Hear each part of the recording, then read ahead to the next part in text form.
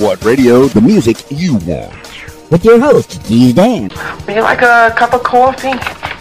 RadioWhat.com. What's up, party people? It's Keys Dan with RadioWhat.com, DJLittleRock.com, coming to you live and in living color from the Radio What studios. And this is my podcast, What Makes You Famous? It's an extension of the RadioWhat.com internet radio station that I've been running for quite some time. And if you need DJ services, where do you go? DJLittleRock.com. Check availability, get a free price quote, and maybe you can have me. Yeah, me, Keys Dan, at your next event. I like to play music for the people. Video dance parties, karaoke jams, weddings, corporate events. You know, I like to play for you. Let me entertain you. Today on the program, Jameel Williams, Casual Business Moves. Found him on Instagram, and he looks like he's got a story to tell. So you got that to look forward to in your ears in the next few minutes. Stick around for that.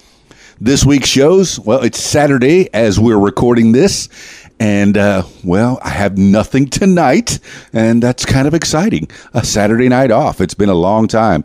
I might go off to Blackwoods Landing in Conway, Arkansas, and go visit with Deshaun and the Electric Current. That's a new place. They had karaoke last night with Brock Forness, and they have live music. So it's a little... Well, not such a little restaurant. It's probably a medium-sized restaurant, but then they set up a stage on the side of it. So it's Saturday after Thanksgiving, after Black Friday. It's Small Business Saturday, and Blackwoods Landing on Hark Rider in Conway, Arkansas fits that bill. They're a small business. So go support your small businesses today. And every day, for that matter.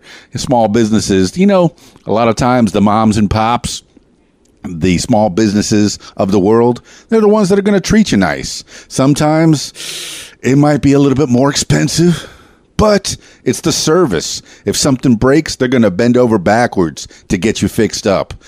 So, yeah, support your local small business. I say that. I shop online myself a lot. I'm guilty of it, no doubt. But, you know, brick and mortar, it might go the way of the dodo one day and be a thing of the past. But while they're here, hey, support your local business. There, I'm going to do it. I do it. So, yeah. But yeah, shopping online is just so easy. All right. Next week's shows. Let's see. The public shows. On Thursday, I'm at the Old Post Barbecue in Russellville, Arkansas from 6 to 9. The video dance party, karaoke jam, family friendly. Come on out. Good barbecue. They got frosty beverages for the adults, but you know I keep the music family friendly. So bring the kids, bring everybody out to the Old Post Barbecue Thursday night from 6 to 9. And then on Friday night, my usual Friday gig, I'm at the Rab in Conway, Arkansas. They have the full bar, the kitchen, pool tables, foosball, shuffleboard, darts, the giant Jenga game, giant checkers game, and of course me with the video dance party karaoke jam. That's Friday nights at the Rab in Conway, Arkansas from 8 p.m. until close, which is almost 2 in the a.m. usually. Yeah, come on out. The Rab. And then Saturday night, I think I have a private event on Saturday night, so don't need to tell you guys about that. What I do need to do is get into it with Jameel Williams from the Casual Business Moves. Calling Jameel Williams now.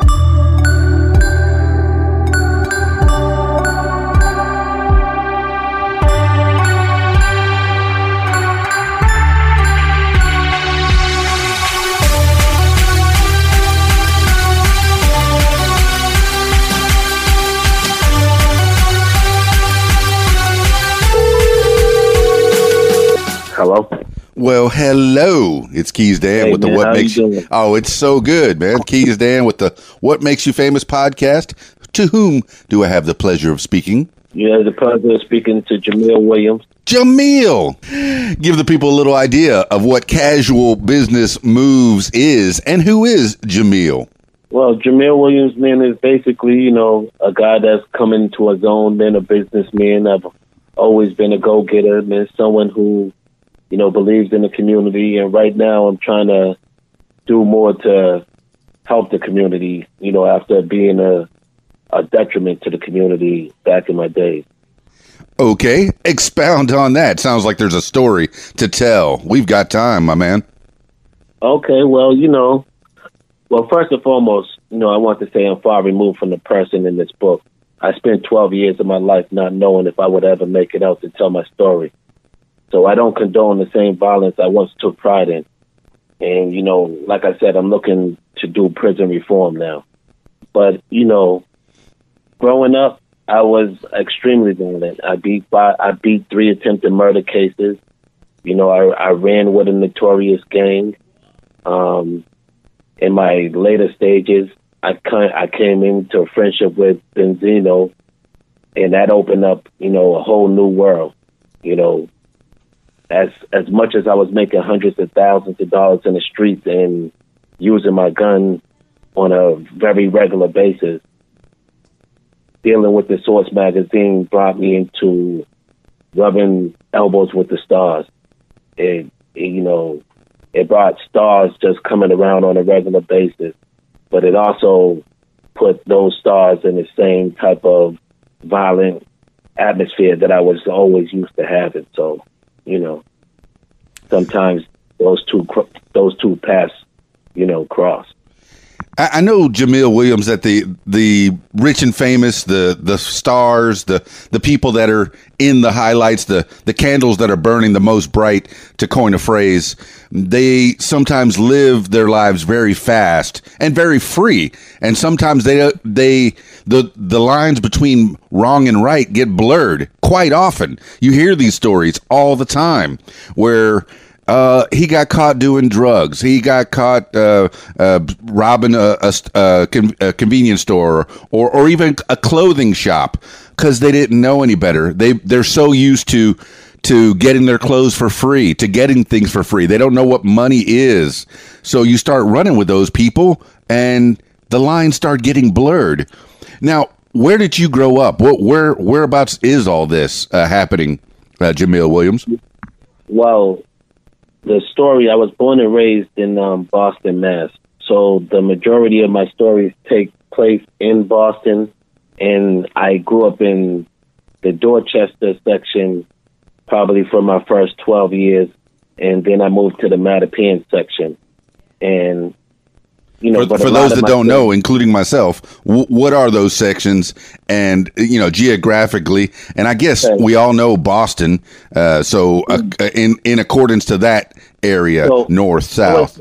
I would say Boston is probably made up of 5 sections. Now, when I say 5 sections, we're probably talking about a span of 15 minutes of driving down the main avenue to get from one end to the other.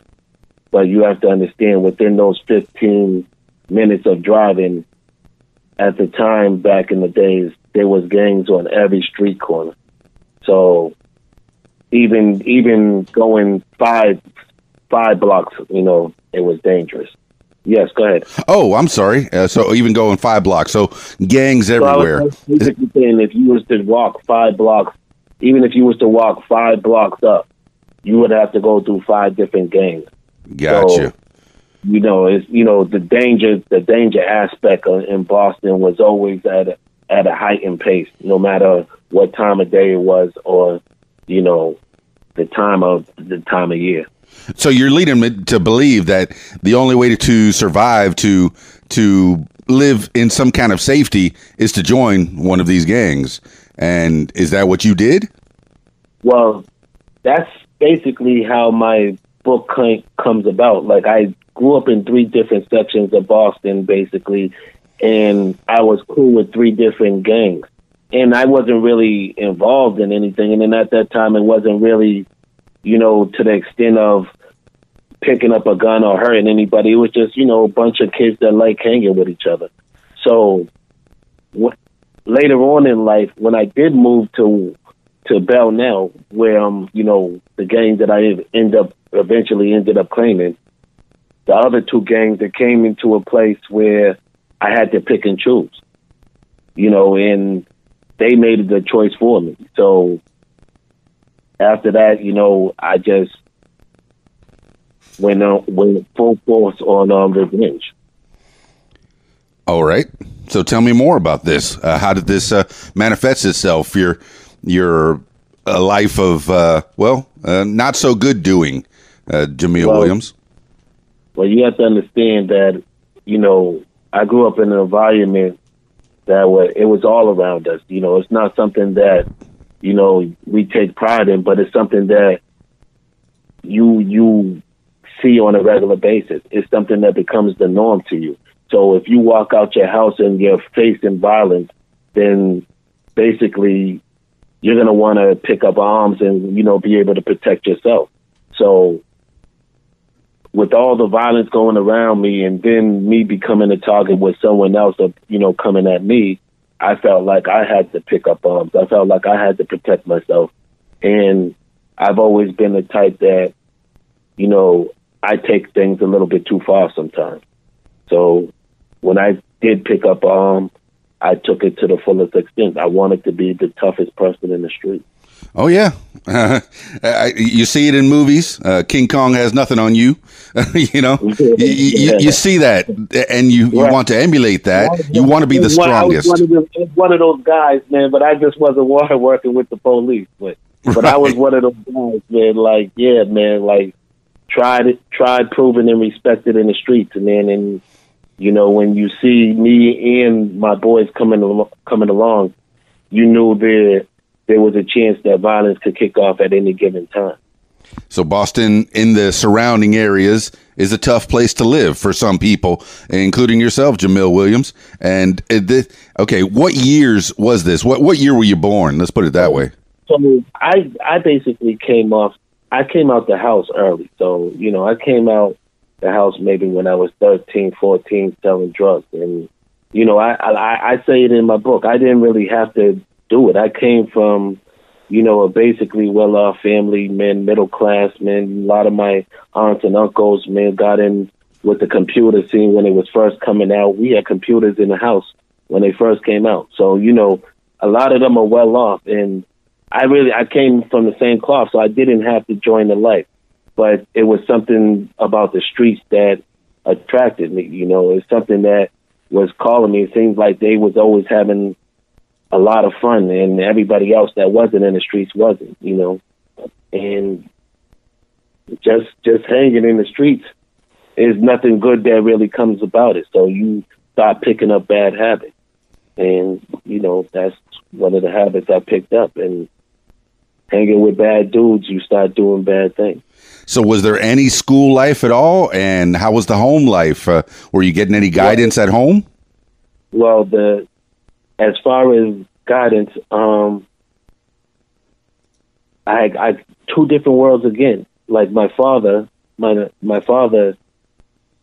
used to be in college, went to UMass, was in church, was one of the guys, man, around the neighborhood doing things, helping, became a firefighter, and then got on drugs. And went to the full extent. I'll get into that later, but yeah, he went to the full extent of drug use and the things that, come with drugs. And, as a little kid being exposed to that, man, basically I was in a position where being in a bed with my father one time, hearing about him committing murder. Jameel Williams, now you're at 13 years old and you say drugs. Drugs is a very subjective thing. A lot of drugs that were illegal back then are now being legalized and regulated for safety reasons, if nothing else. Absolutely. If you're growing something on your own and you're not being regulated by any kind of it might be a government agency, of course, would be the most widely expected, but if you're growing it on your own, you never know what you're going to get. But now it's being regulated. So, you say drugs. What kind of drugs was your father into? And then at 13, what did you start getting into and selling? Well, he was at 13. Like I said, I was in the bed and hearing him talk about he committed murder. So he was at that time. I think he was doing crack cocaine. and then he graduated to eventually doing heroin, and then it eventually graduated to sticking a needle in his arm, and eventually ended up dying. So he probably died when I was 16, but by 13, he was, by I say 10, he was a distant person in my life.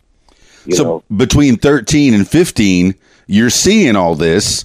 You start a life of your own where you're starting to delve into the drug dealing, but then your dad takes his life. Your dad, I'm guessing, overdose? What was it that did him in? Well, just years of drug use, man, deteriorating. And yeah, man, he died he didn't overdose, but just the drugs took an impact on his body and his life. So at 15 years old, a young Jameel Williams witnesses this. His dad passes away. What does that make you do? I mean, some people could take one path where you'll not do anything, go on the straight and narrow, and then some people take the other path and follow in the footsteps. Where did you go, Jameel Williams? You have to understand. He was a distant memory from 10 years old. So I started selling drugs at 13. By 13, I was carrying guns, and then I was in the field. By 16, when he died, I didn't even care to go to his funeral. I was that deep in the game. Like, it didn't really have an effect on me. Like, but my mom's just got married to her long life partner, and after maybe 5 years, and they've been together 37 years. So I did have a father figure in my life, but it's just, we clashed as well. So that wasn't a figure for me to look up to as, Okay. So I was by myself. I left my boys, I basically ran with my boys, and they were my brothers, the people I learned from, and, where I got my habits from. Well, you took the route where the people on the streets or your friends became more important to you than your actual family. I mean, how was your mom growing up? And you say you clashed with your stepdad a little bit, but was he a decent person, or did he try his best, or how was that, Jameel Williams? Well, he definitely tried, man, and he's a good guy. Like I said, they've been together for 37 years. So obviously that shows some type of commitment and loyalty. So, for making my mother happy, that makes me happy. But my mother was a hardworking lady, man. She went to college, got a nursing license at like 20 years old, became a registered nurse, and provided for a mother and a father. So she was everything to look up to, man, and everything I needed. I didn't grow up needing anything. Yeah, so it sounds like mom was doing the job. She was doing the job. I just, when you don't have a father figure,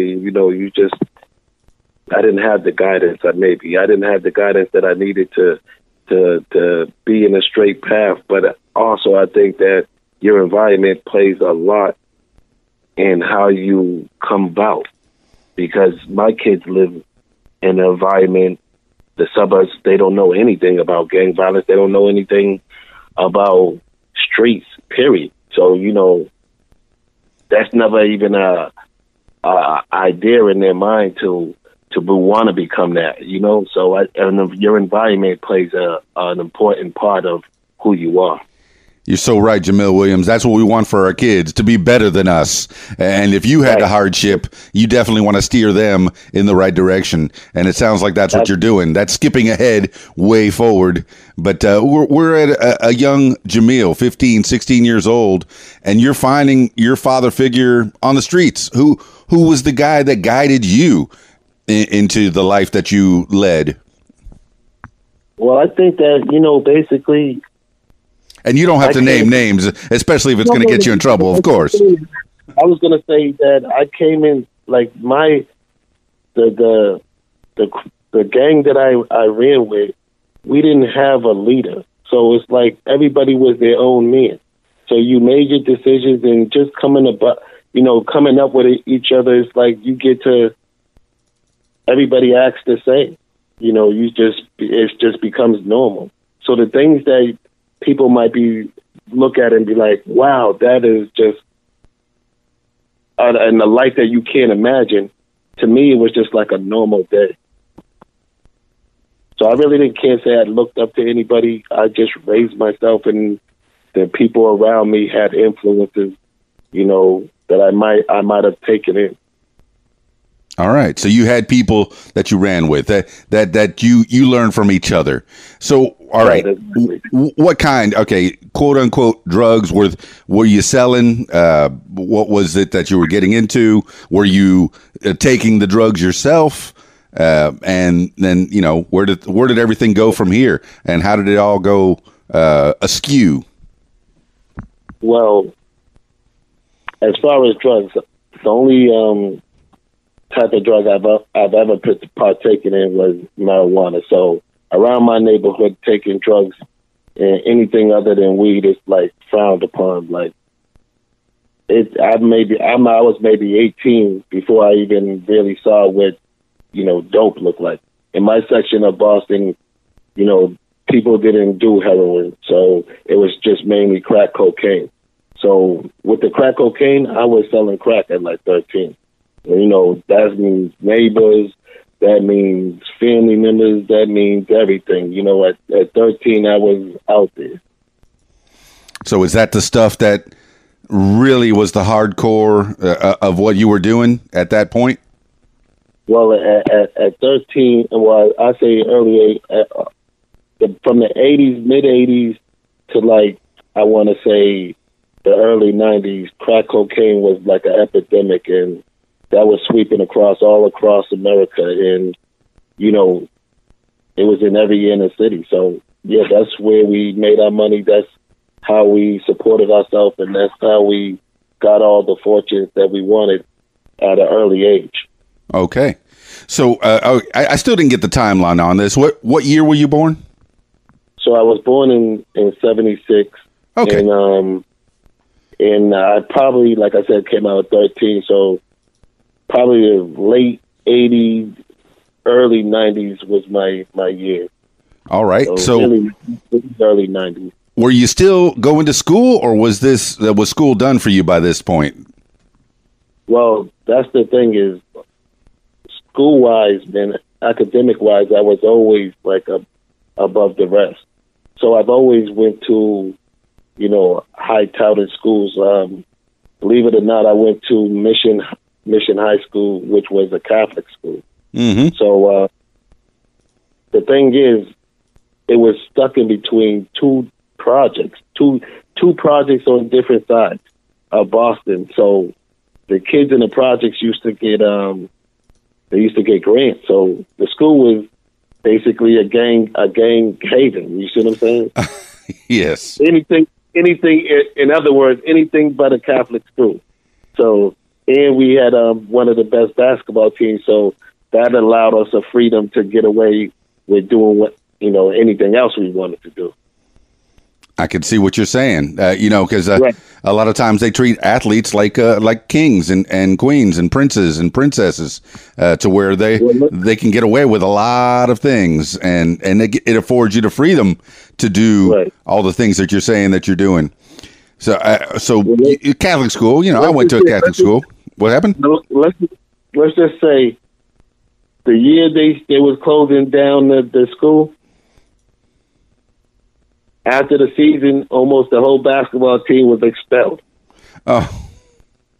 So they had enough of us throughout the years. They was like, okay, there ain't going to be no basketball scholarship. Okay, it's over. Oh, okay. But I ended up going from there. I ended up going to another touted public school. So in Boston, they have like 3 public schools that basically you have to take exams to go in. And they basically handpick their kids on, their academic performances. And, my test performances were always good. And I ended up getting into Snowden International Copley. And that's where I ended up graduating. Mm-hmm. So, okay, so you graduated high school, and then what happened? Did you get out and put everything behind you and go to college, or you turned a different direction? So all throughout high school, I was gangbanging. So you have to understand, by the time I graduated high school, I had already, been heavy into gang activity. I had already shot numerous people, and I was knee deep into the streets. So actually, I ended up shooting my classmate right before I graduated. One accident, but whatever. But yeah, so that's how deep I was in. And shortly after I graduated, I believe I ended up going to prison.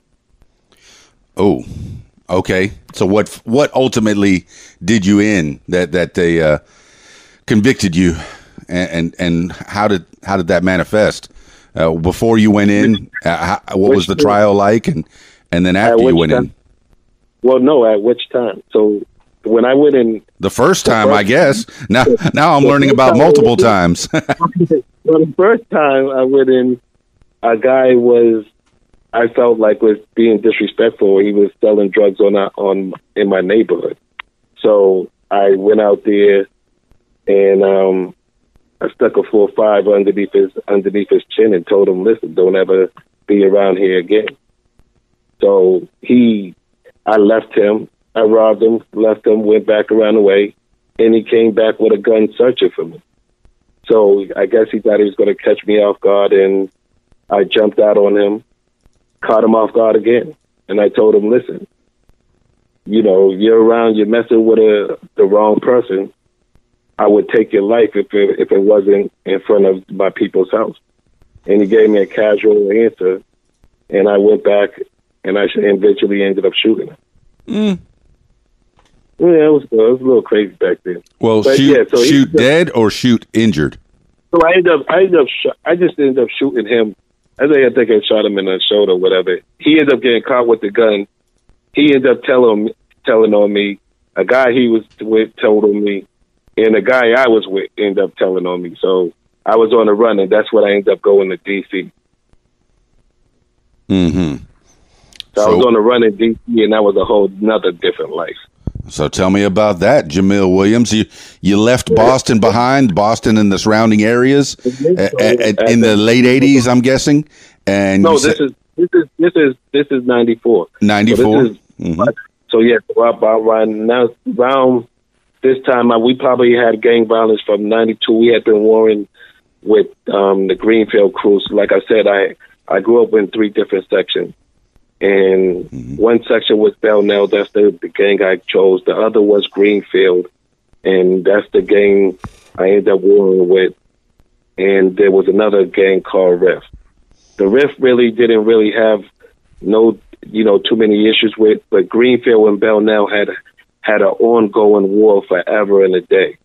So that's when I moved over to Belknap. Was basically, they're like, okay, you're a Belknap dude now. And so I had to choose. And so you got absorbed from one gang to another, and you had a choice to make? So you have to understand, all the people I end up shooting and basically eventually catching a murder case and all that, those are guys that I grew up around. These were my childhood friends. Okay.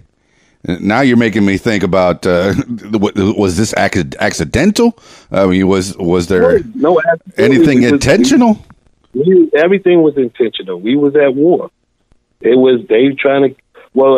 never shot at me personally. In the whole war, they never shot at me personally, but they shot my friends. They shot at other people. So, when you're at war with 2 gangs at war, things, you're trying to kill each other. You have to understand, people think of the war in Afghanistan, don't understand that same type of war happens in the inner city every day.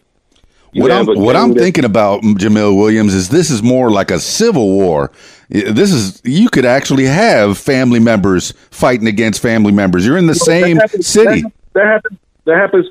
And that happens in my book. Family members getting shot, and I've had family members on that side of the gang, and that happens in everywhere in the inner city, especially in Boston. Like we have a big Cape Verdean back in Boston, and all the Cape Verdeans are connected, all cousins, and they all shoot each other. That is crazy, man. That is just it's insane to me outside, looking at it from the outside, man. The only yeah, go ahead. If you're, like I said, when you're not around an environment that violence is of the norm, it seems crazy.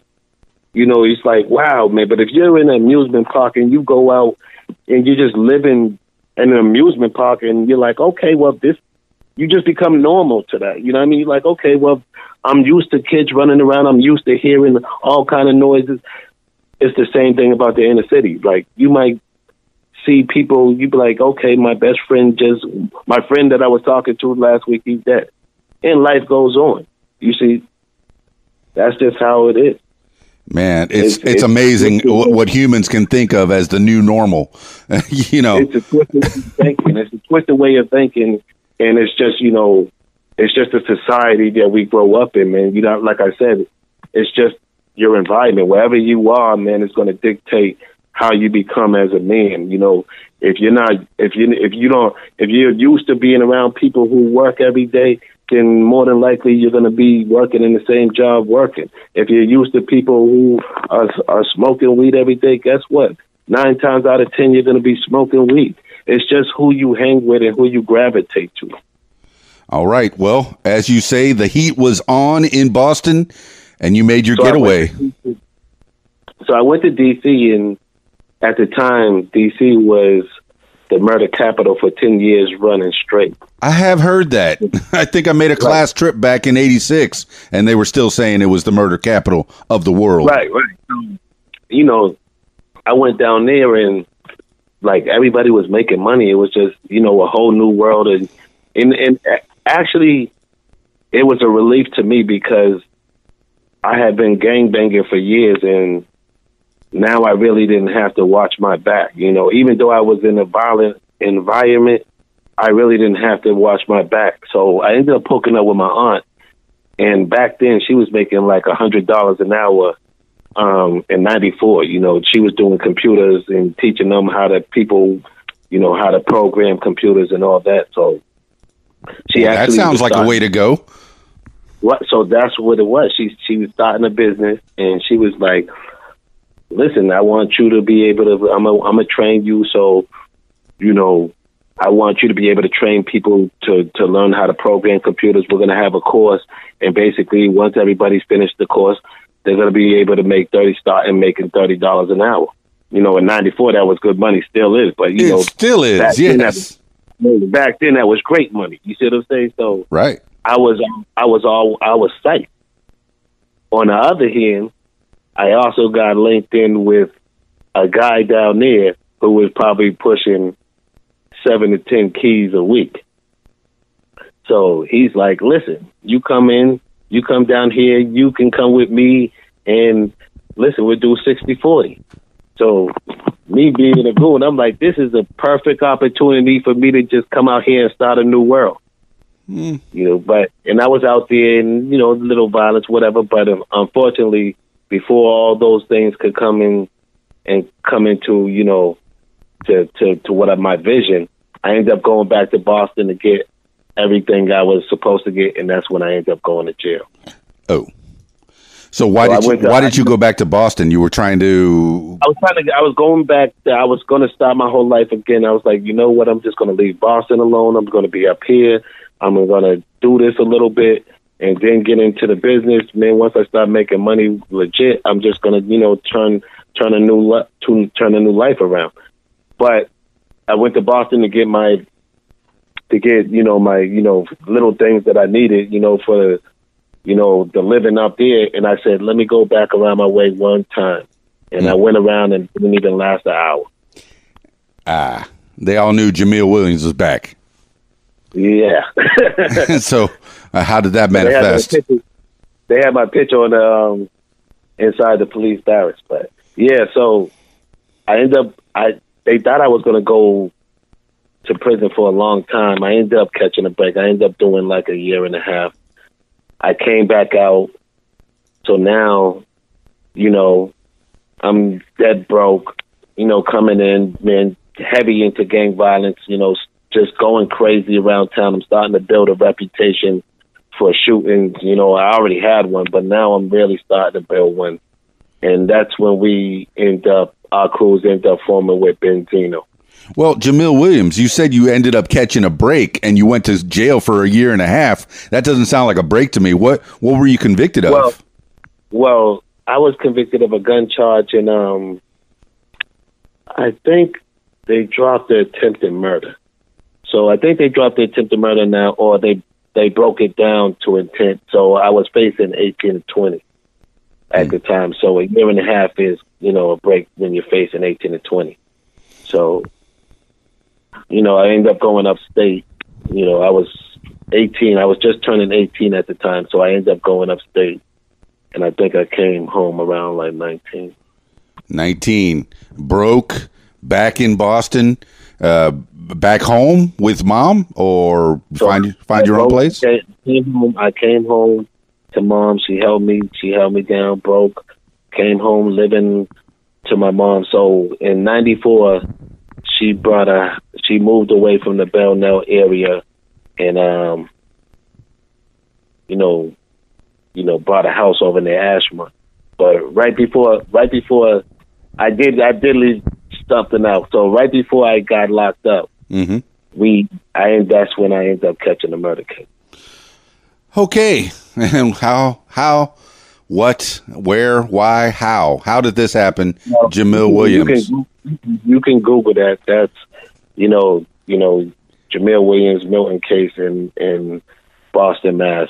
But, like I said, we was two gangs going back and forth, man, from, I want to say 92 to 94 before my incarceration. And we're talking gang violence every day. Yeah. So we might be talking 4 or 5 shootings a week, between the two crews. We're talking numerous people going to, getting shot. So me shooting people and me shooting guns wasn't, unusual. The cops knew that was me. I was hunted by the cops. They always, every time I caught a case, they was there. So, I had a couple of shooting cases before my murder case. But 10 days before I caught my murder case, one of my best friends was murdered. And one of my best friends and a female was murdered. So where did life go for Jameel Williams from there? You got out of jail. You're 19 years old, living with mom. You got people dying around you. Right. So no money, wasn't into selling drugs. I stopped selling drugs probably when I was 17. So it's just hanging, and then we started doing check scams. So we got into the check scam. There was something that people in Boston wasn't, familiar with, and we was. What is that? So we was basically, just doing ATM scams, getting checks, putting them in the ATMs, getting $2,500 a hit. So that's what we did. We lived off of that for a while, and then it got bigger. And then when we turned into an enterprise, we started making hundreds of thousands, and then it turned into, we had even more millions coming in. So this is how you're making your living. This is how you're making your money. And does your mom know anything about this? Well, you have to say, when I first came in, I'm fast forwarding, but when I first came out, I was broke, still doing the gang violence, and that's when we met Benzino. I was probably around 18 at the time. Just started hanging at the local bar. He was part of the RSO group at the time, and just the atmosphere of that, and wasn't really too much going on. But the next year, that's when Dave Mays came around, owner of the Source magazine. And that's when things really started moving. And at the time, Dave Mays was probably worth tens of millions. Yeah, Source Magazine, quite a big publication, and you're involved with that. How did that manifest? Were you working for him, working with him? Well, so Benzino ultimately became, because Benzino was still around when the first publication came out. Because Dave Mays started the publication in Boston, Mass. A lot of people don't know that he was going to Harvard University at the time, and Benzino and Made Men and at the time they was RSO were big supporters of the magazine of getting it started and launching it. So once it did become, up to 10 worth tens of millions, he put Benzino down, and that's when Benzino kind of let a little bit of money flow through the rest of the people. Mm-hmm. So. Okay. And then what was your involvement? You were... Well, my involvement was just, I was a cool guy. So my team, I never worked for the Source. I was offered a job at the Source, but by the time the Source really took off, I was making like hundreds of thousands. Doing the check scheme. I didn't need a Source job, but what I used to do is, if I wanted to get out of town or I needed a break, I'll call Benzino. Hey, listen, I need to get out of here. Hey, don't worry. There's a flight already set up in your name. There's a guy at the airport ready to pick you up in a limo. The hotel's already paid for. Don't worry about the tab. There's an S500 over there when you need it, and we'll be over here doing an event. So there's probably like 30 of us, entourage, that could do that. Okay. So, all right. So you're involved with a pretty good crew, but how did that go south? Well, I had the best time of my life with the Source.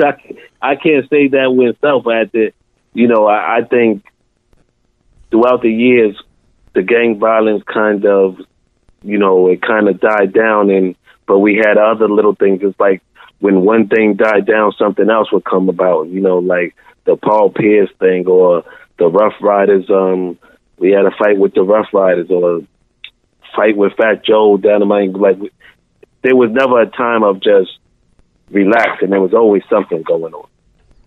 Yeah, I'm looking and I'm kind of refreshing myself with their Wikipedia page, and I see Mays and Benzino having beefs with different people, Lil Kim and Def Jam and L.A. Reid and all that stuff. Yeah.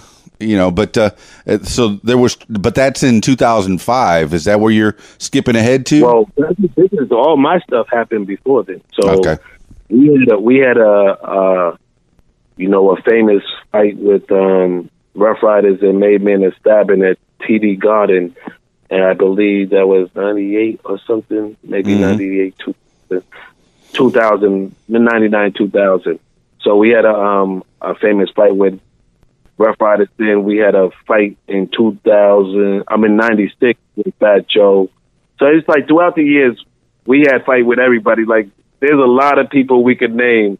Yeah. You'll be like, wow, like all the way to Marky, like, Boston. If you went through Boston, we had to stay of you coming through here. So what's all these fights about? Is it? I'm guessing it's all money. Usually that's what the fight is. No, is I'm not getting enough of it. You're getting too much of mine. A lot of it had to do with a respect factor. Like we felt like we ran the town, and there were certain rules to be, you had to go through if you lived in it.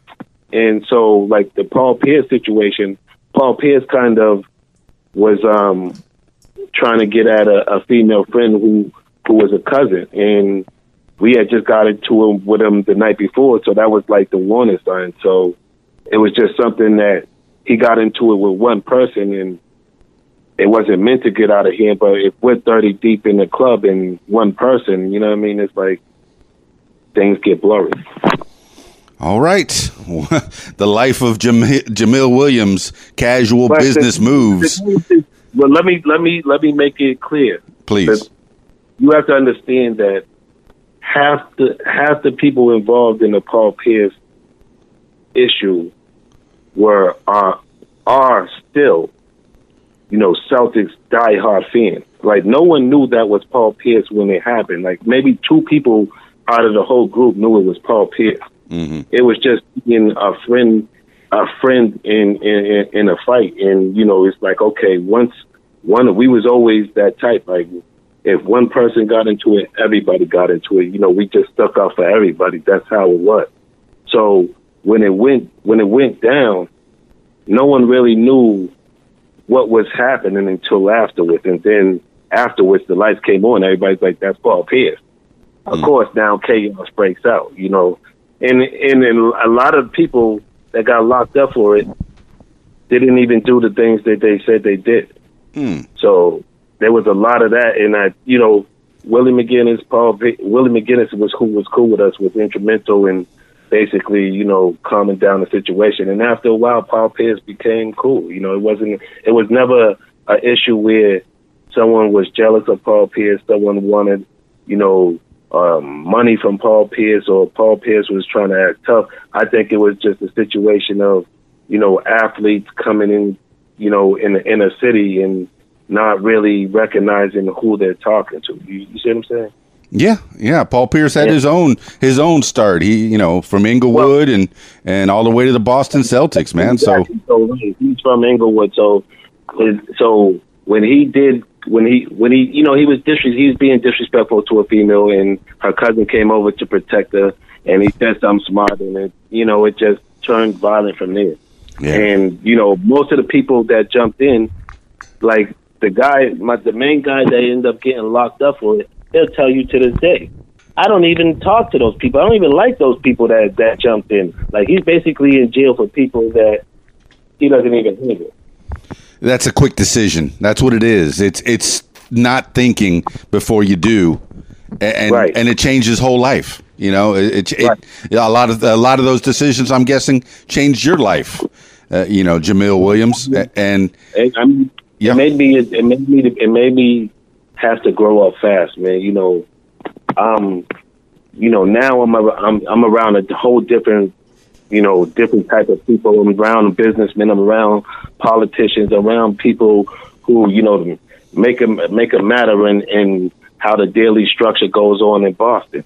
So it's all, like I said, it's all about your mind state and who you want to be surrounded with, man. And, you know, as a youth, a lot of the times these decisions are made for you. You know, I was catching cases at 13. Like we talked about the marijuana factor. Mm-hmm. I was getting locked up for a joint of weed when I was 12. I was getting locked up basically for a sip of liquor on the ground when I was 11, 12. These are things that they systematically lock you up for, just to, you know, create, you know, a sheet on you, you know, for later on in life, you know. So when you do get locked up for something important, they're like, oh, that's not this first time, you know. But these are things that don't happen in the suburbs. So you have to understand the lifestyle we live in and the structure of the environment we're put in.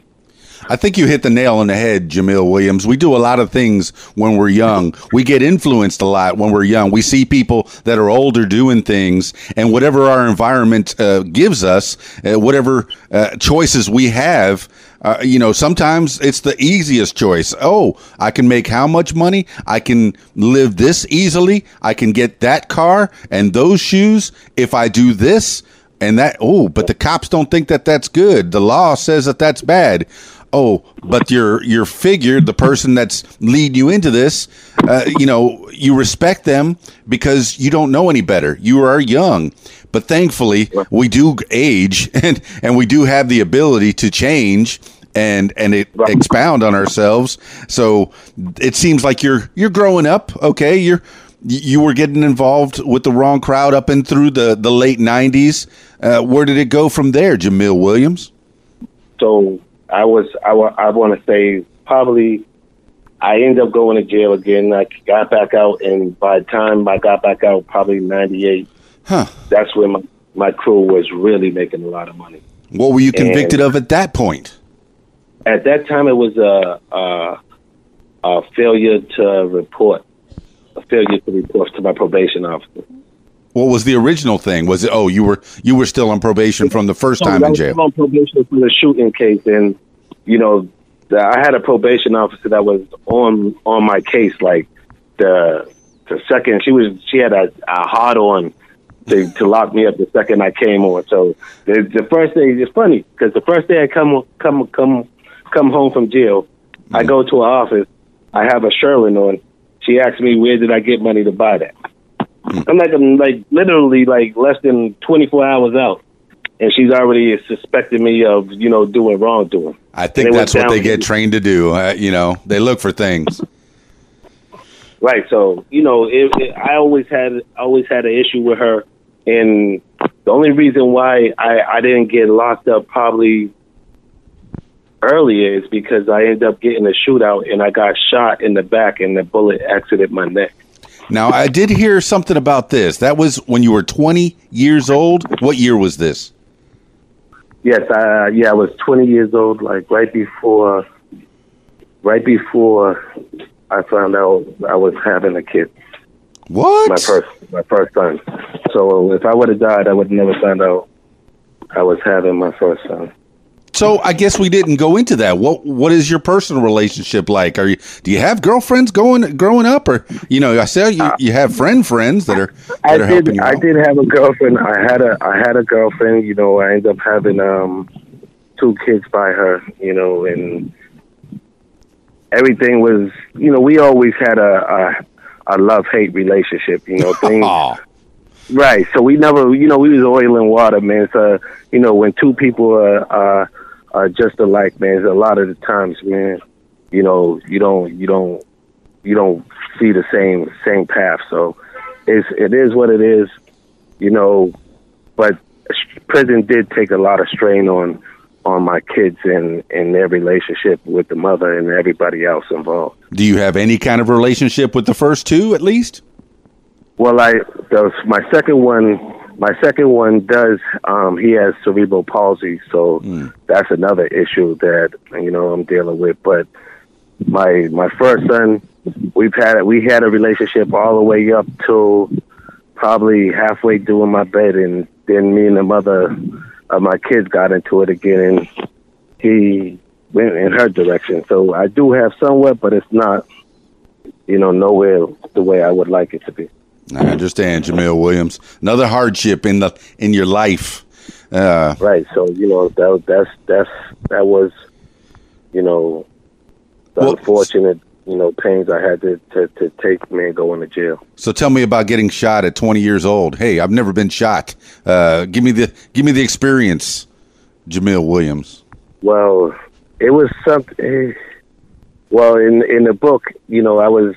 Basically, someone was confronting my friends, and like I said, us being, brothers and stuff, his beef is my beef. So when someone else confronted him, I stepped up to the plate. I had a gun on me at the time, and my other friend had a gun on me at the time. So, we were arguing with the guy, and I was basically wanted to just handle it. I was like, listen, man, y'all just go and I'll handle it. And my boys is like, stop, chill, don't do it. I'm like, we're right across from the police station, but we didn't care about the police station at that time. So, a lot of the shootings in Boston happened right in front of the police station. So I'm like, don't worry about that. Let's just go handle business. So my friend stopped me eventually 4 times, and I took my attention off the guy that I was trying to attack to, talk to my friends, and that's when I ended up getting shot. So do you know who shot you and what happened to them? Well, we shot each other. So after I got shot, I turned around and shot him. Okay. You're talking about some wild, wild west stuff, man. Well, that, like I said, that was every day. Every day it was a wild, wild west atmosphere. It was, you go to a club and someone starts shooting, you have 20 guns coming out from all different factors. That was the life we was living. So, Jameel Williams, you're in front of the police station.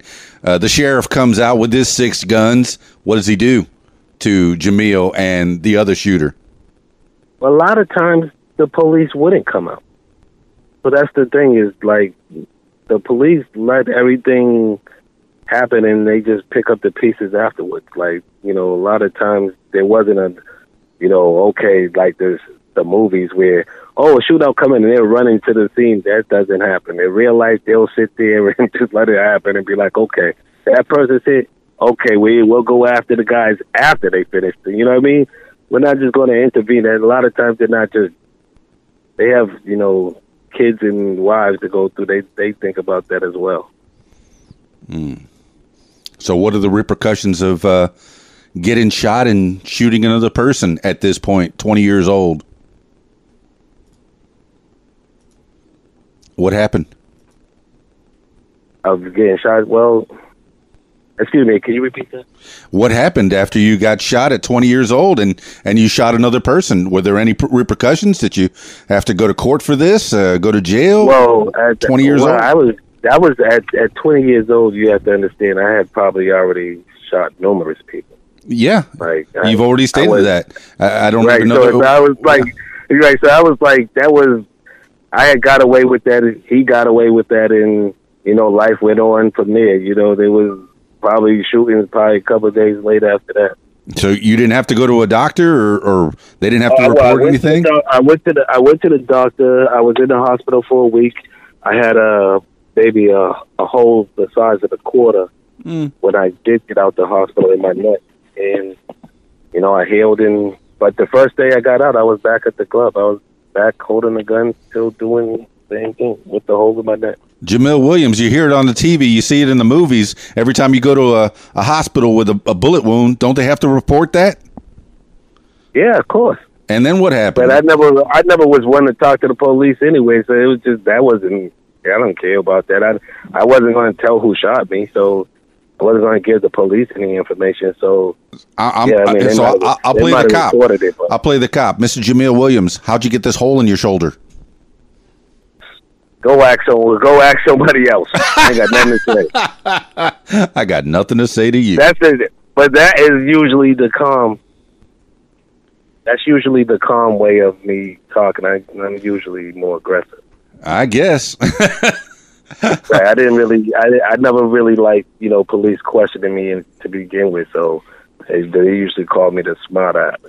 Hey, we're going through the very interesting life of Jameel Williams, the casual business moves. Man, I'm having a good time listening to your very interesting story. Man, you've had some experiences. You're only 20 years old at this point. You're a much older man now. I'm 50. So, I mean, you still got a whole another piece of your life ahead of you. Where do we go from 20 years old? You have to understand, my book only goes to when I'm 26, and at that time I was sentenced, to murder, natural life. But I went to jail not worried about anything because I'd already lived 2 times over in my life. I felt like, the things that I had accomplished, people wasn't going to do that in a lifetime.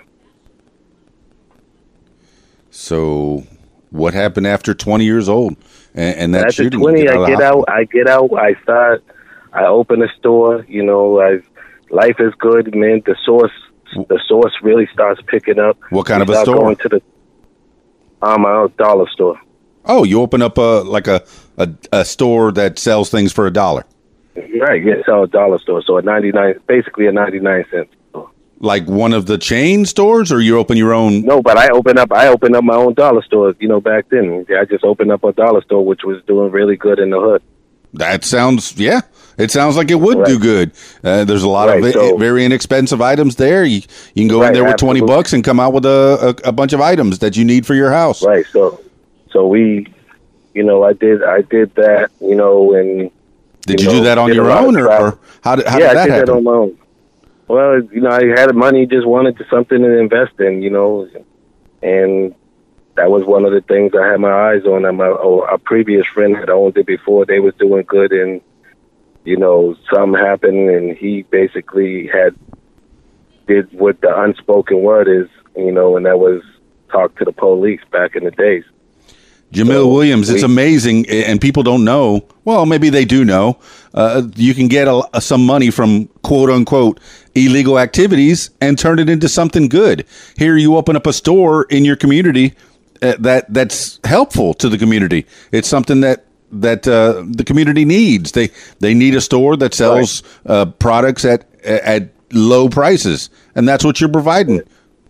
So how did that go? Okay, is it still going, or how did it go wrong? Well, no, I ended up shutting it down. We ended up, so like I said, we was making a lot of money. So it came into a time where we had 7 different agencies investigating us, and a lot of them were financial agencies from the Secret Service on down. So when that came in, we was in the process of opening a sneaker store. A sneaker store.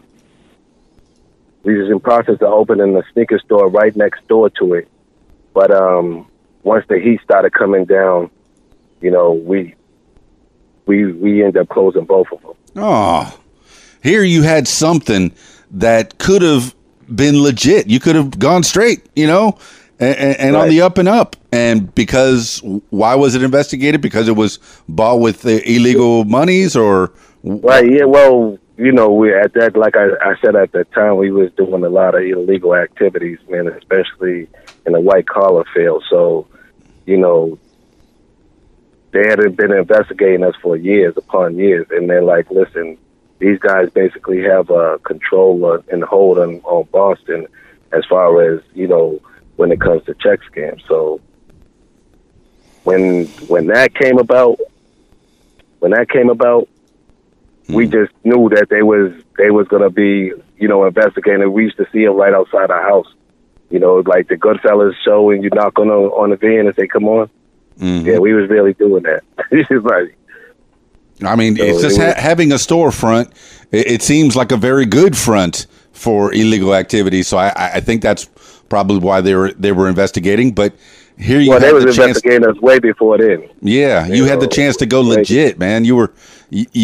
I mean, was this because you were trying to get out of the check scamming, or was this because you had too much money burning? We just had too much money, man. Just looking at I was used to taking trips, man, spending money on jewelry, just, investing in things, just wanted to do something, that would be for the long haul, something to invest in, man.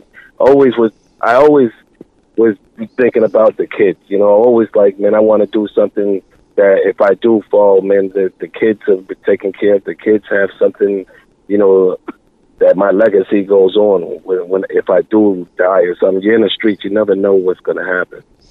All right. At this point, are you on your own, or do you at least have a lady friend that's keeping you somewhat grounded, telling you maybe you shouldn't do that kind of stuff? What's your? Well,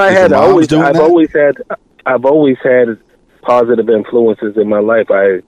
Everybody that was outside of the streets was always trying to push me into a life away from the streets. They always knew I was bright. They knew that I had a ray of sunshine just beaming on me. It's just that I wanted to live in the darkness, so it's like it was a pull of two worlds, man. But yeah, I've always had positive influences in my life. I just, chose the streets. Yeah, you got your aunt saying, hey, man, you got computers over here. Come try this. You can make $30 an hour. Right. And you got mom in the nursing business. I'm sure she was trying to steer you in the medical field. There's lots of money to be made there. And Jamal Williams ain't having it. Yeah, I mean, at the time, what it is that I didn't have, like I said, the positive influences I needed to make the proper decisions at that time, Yeah. Coming into the streets, if you come into an early age, man, and that's what you're used to, by the time you grow up to, your mind develops as an adult, you've already become accustomed to, a life of violence, a life of crime, and it just doesn't seem bad. It just seems like, okay, well, this guy's doing it next to me. That guy's doing it next to me. If I go down the street, they're doing it. So it's like, all right, well, this is the world you have to live in to navigate through the streets, man, Well, plus you're in your 20s and you're still made of rubber, man. You got Wolverine powers. You can heal. You've already proven that. 20 years old, you get shot, and bullets pretty much bounce right off of you, man. So you're back, and how did that change you? that getting out of the hospital, that you said, you know what, maybe I need to go straight, or you kept on going? Where did it go from here, I kept on Jameel? going hard. I mean, I kept on going. As soon as I got out the hospital, you know, I was back in action. I wanted to, you know, resume my position of, you know, power on the street as far as a shooter, you know. Yeah. And, you know, like I said, my mind was warped back then, and that's all that, you know, being the baddest person on the street was, you know, the focus and the goal. You know, making money, being bad, and having the respect of my peers and the people around me. That's, you know, that's was my focus, really. You say your book, Wrong Turn Right, it goes through until you were 26. So from 20 to 26, how did those 6 years go for you? I wrote 2 books. I have 2 books coming out. So Wrong Turn Right goes probably to 18. It goes to my getting out of prison. I go to prison and I get out of prison, and then Source of Information is my second book. So that's the sequel to Wrong Turn Right. So that Source of Information has basically all the celebrity stories. It has stories from the Source Awards, and, you know, me coming into myself as a man, and you start to see the difference of me changing a little bit. So when did you write the book that took you to the age of 18? I wrote both of the books within the last couple of years. So why did you decide to split them into 2? Because it's all primarily going on your life. Because I could, I could see it, because there's a lot of life to have been lived, for sure. But we still haven't gotten from 20 to 26 yet. So that's why there's 2 books, and this is a trilogy of my life story, because it's like that goes to 26, and that's when I'm being charged with murder. So there's a whole lifetime about me getting convicted, me having to, you know, go through countless of lawyers, me having, you know, eventually to overturn my case, and basically at the end, with a DA gets fired, all of that comes into play. So I had my turn where the DA was basically fighting for his life on the stand. So take us a little bit into that. How did? Who was it that you were accused of murdering, and, you know, or what type of person was it, if you don't want to name names or anything? No, I mean, it's in my book. I don't care. So, like I said, 5 days before, you know, I caught my murder case, a friend of mine was murdered, and, you know, we ended up seeking revenge, and that's how I ended up catching that case. How old were you then?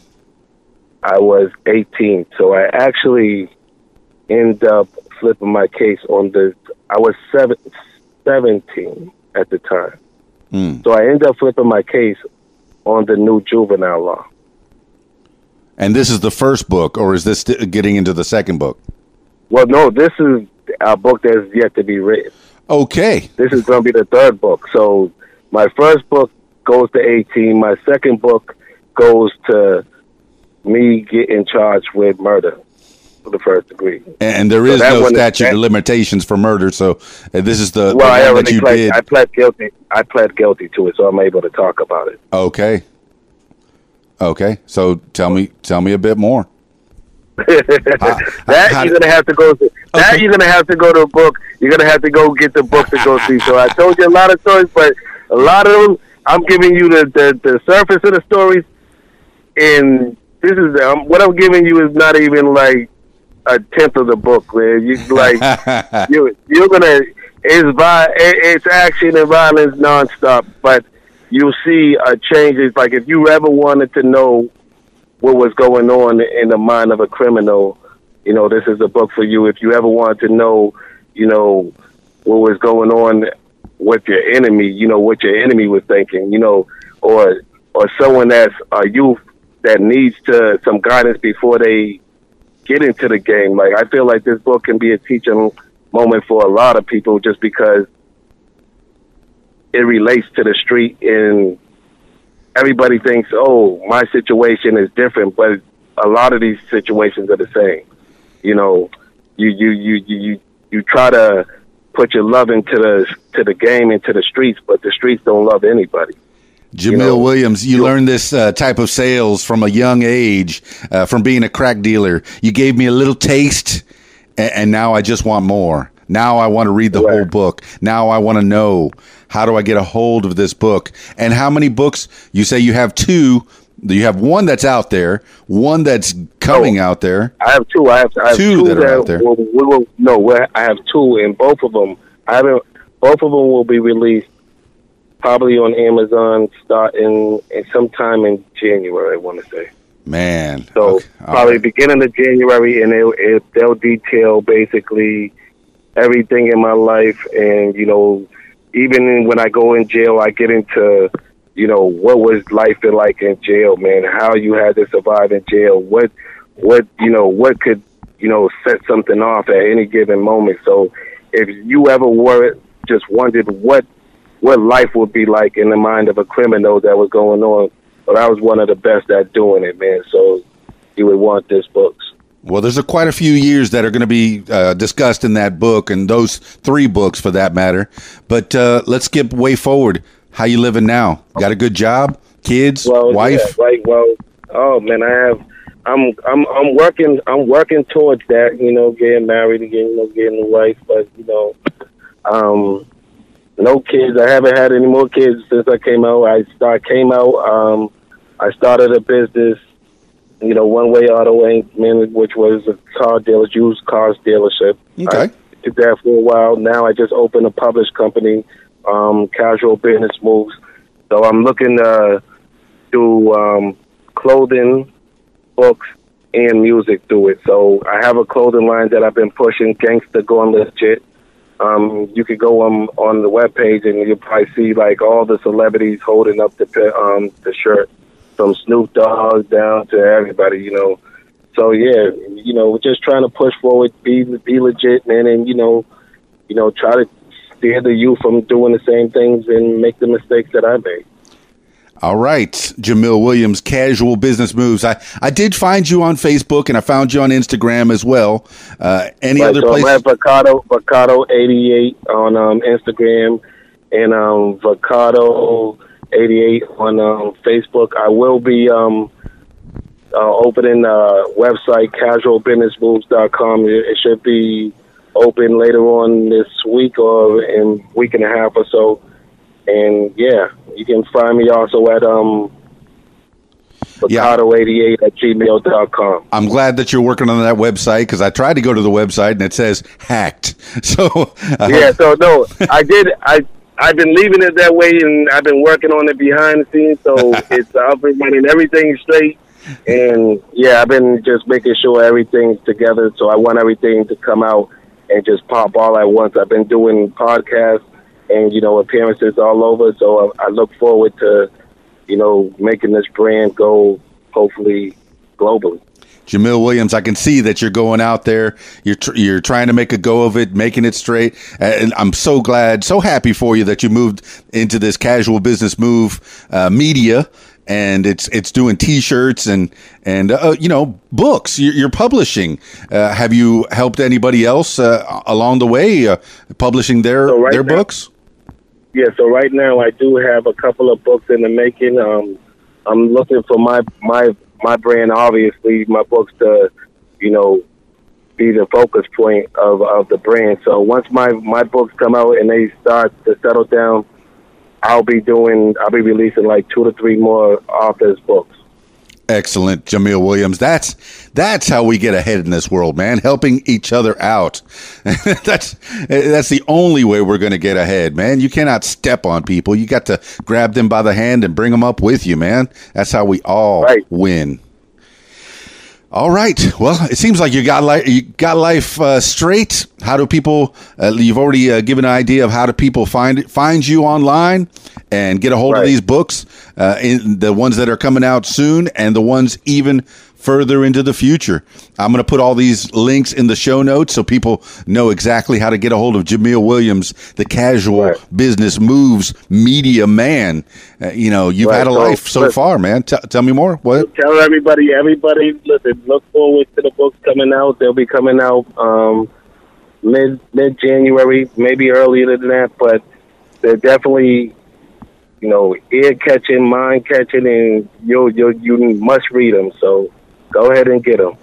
Like I said, man, I've got a little taste, and all I want to do is know more. Now, I listen to a lot of books on tape, man. Are you thinking about putting them out there? Hopefully, do them in your voice.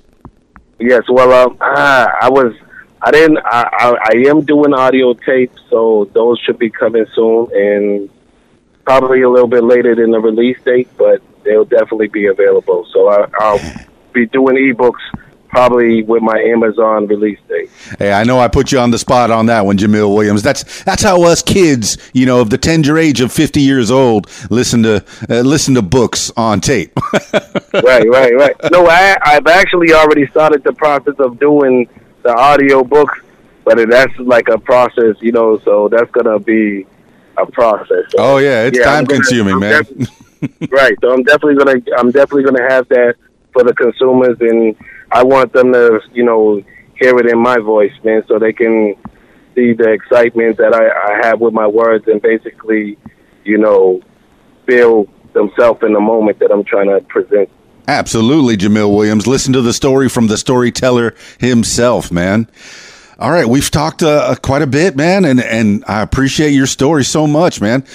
Give the people the last words, man. You got any last words for the people? Well, I'm just, I'm grateful for any support I can get. I'm happy alone just writing a book. That's an accomplishment in itself, and I look forward to hopefully providing more books that they can enjoy, and hopefully I get great reviews from it. Enjoy.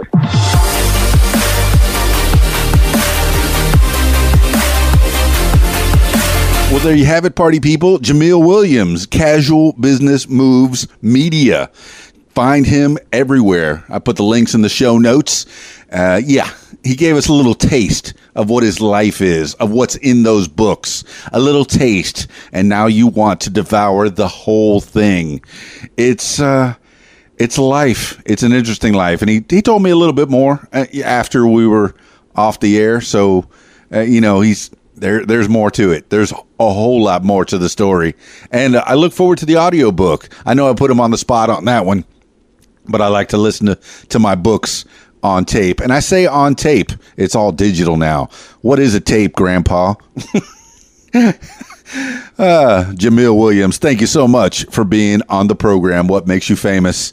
Casual Business Moves Media. I could see it. Ever forward. You're on the straight and narrow. And we talked a little bit about drugs. Drugs are subjective now.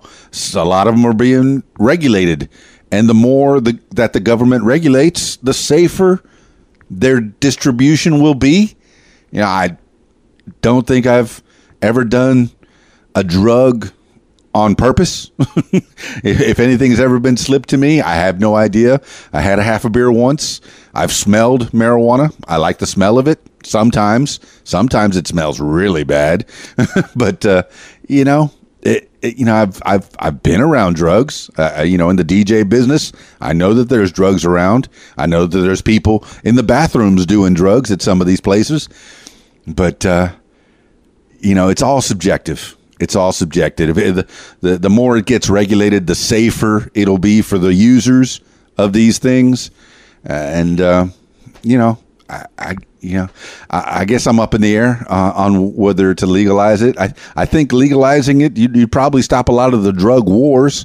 The history shows that when alcohol was prohibited, there was a lot of wars. But then as soon as the prohibition was lifted, everybody went to the bar and had a beer, I think. So war's over. All right. I know. I went a little bit deep on that one. I think I went out into the weeds. Thanks again, Jameel Williams, for being on the program. What makes you famous? If you'd like to tell your story, I encourage you to give me a call at 501-470-6386 or email info@radiowhat.com.